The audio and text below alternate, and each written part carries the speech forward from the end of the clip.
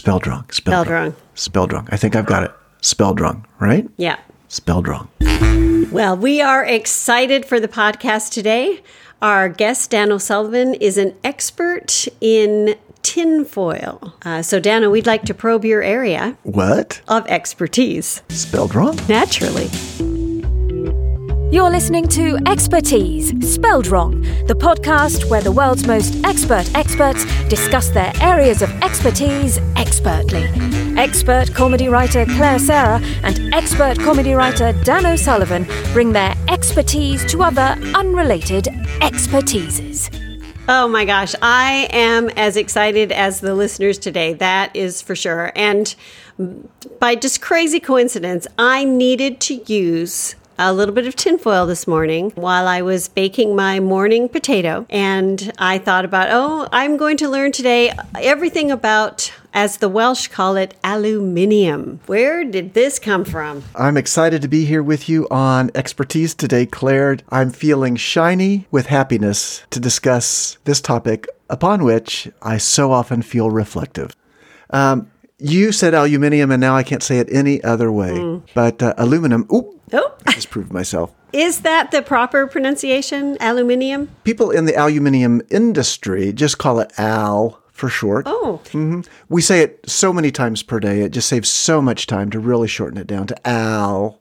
What I've noticed, though, in the effort to save time by abbreviating the word down to al, for some reason it's become habitual to really elongate the word itself. The syllable that we have remaining is now stretched out to take up the duration of time that we would have used in saying the word aluminum. Well, let's try it. I'm going to say the word, and you say the abbreviation. Okay, no tricks. 1, 2, 3.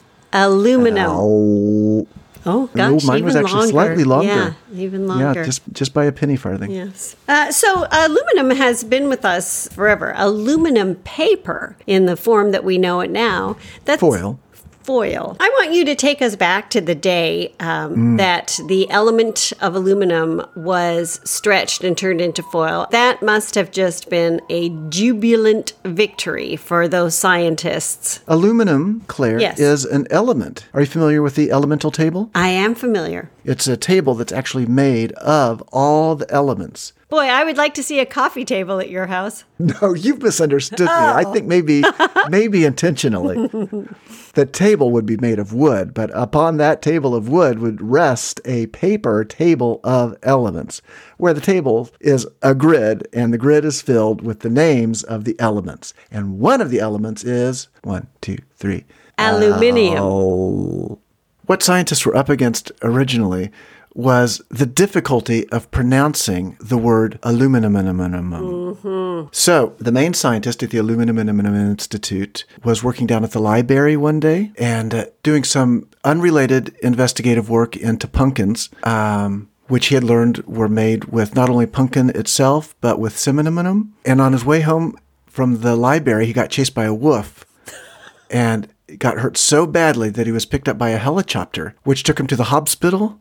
I was not aware of how much etymology was involved in the scientific studies. Oh, yeah.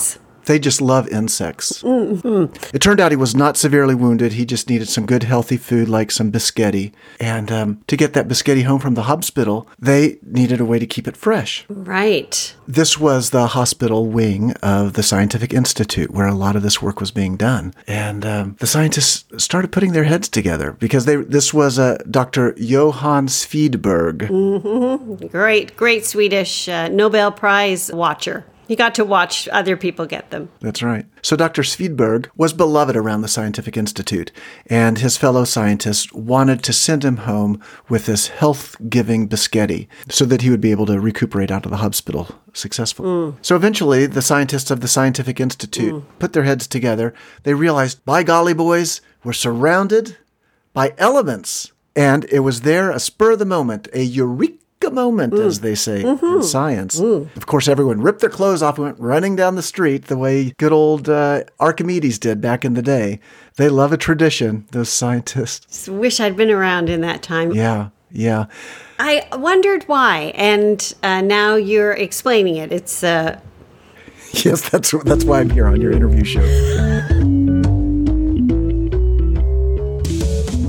Dan, You have a chapter towards the end of your book that I really found pretty fascinating about where you think aluminum foil, tin foil, is going to go. Thank you, Claire, for finding that fascinating. What did you find so fascinating about it? Because people often think this is a product from the past, that we're gonna move beyond tin foil. But Aluminum foil. We have moved beyond tin foil. So it's no longer tin. Tin foil is a product of the past. And now it's all aluminum. Yes. Well, and you claim with, these days of climate change and being responsible for the planet, that aluminum as a mode of transportation, lightweight, reflective of the sun, like some kind of solar powered. Yeah, they're self-powered, these vehicles. Yeah. It's an attractive option to think about. But Dano, as you were kind of selling it in your last chapter, the future of travel is aluminum. Yeah. I just wondered about if you're talking about cars or scooters. I mean, that's the sun flashing off of those just seems like a hazard going down the street on any sunny day. Yeah, so two things. What you're describing as a hazard, Claire, is actually a built-in benefit. Okay, tell me. It's not a bug, it's a built-in benefit. Okay. It's not a problem. Is it it's built-in benefit? Built-in benefit. One of the things we're doing with aluminum vehicles, Claire, is creating them intentionally shiny. Never the dull side up.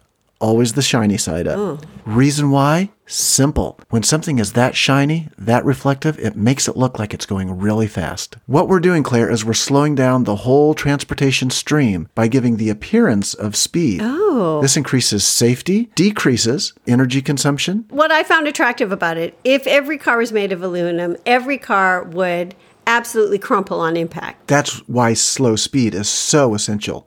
You can't be going above more than a slow walk in one of these crumpling cars. Now, that brings up a very important point, and this was the second point of my 2 points that I'd hoped to make in my 2-point system. Okay. Safety. Yeah. That's the first argument that comes up, is that these vehicles are so prone to crumpling.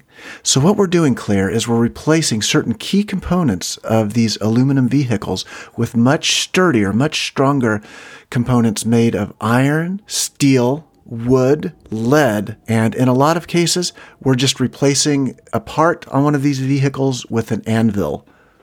Oh, you are really addressing the crumpling factor. There's nothing more important than people's safety. We feel like a slow-moving, anvil-based vehicle is really the way of the future. We're decreasing accidents 100-fold. 100-fold. In our experiments. So you have put them on the road because... Oh, gosh, yeah. I'm interested in what powers it.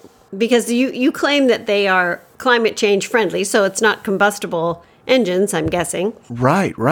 Dano, do you mind if I say what it is? I mean, I didn't want to expose you, but because there's a lawsuit. Claire, I know you've read the book and you know what it is. Go ahead. So it's straight up gunpowder. Yeah. So you have to reload at every stop. So you basically are shot off to start your errands of the day. And at each stop, you run in, you do your little errand, whatever it might be, pick up the kids, and then you're shot off again. It doesn't sound safe, but it's a minute amount of gunpowder to power something as big as a full family vehicle with an anvil. A full aluminum-wrapped, anvil-based vehicle that is powered by gunpowder.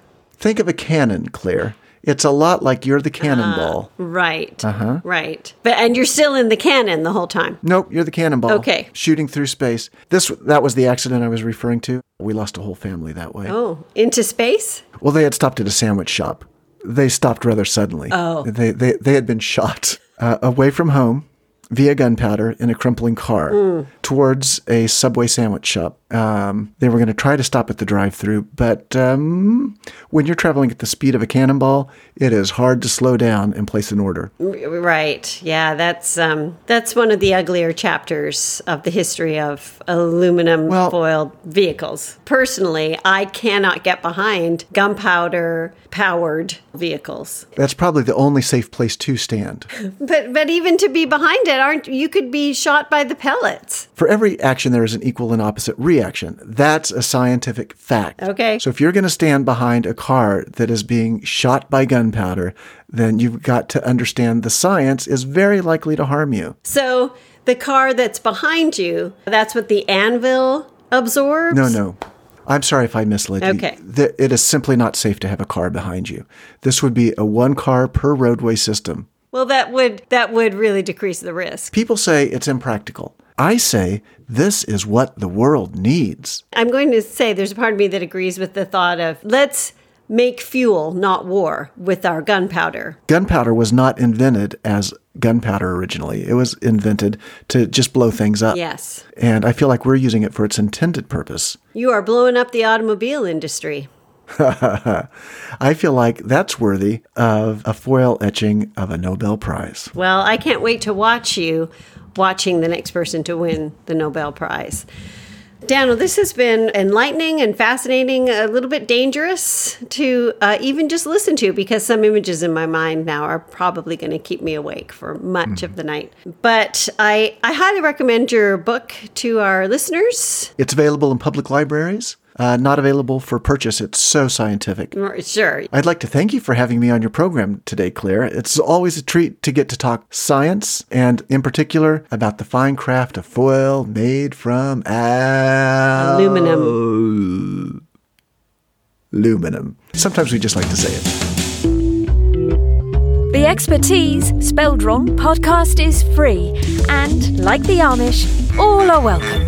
Be sure to sign up for our email announcements at funnypodcast.co and follow us in your favourite podcast app, like the expert podcast listener we know you are. Thank you, Dano. I hope our listeners learned a lesson. I sure did. Find another podcast.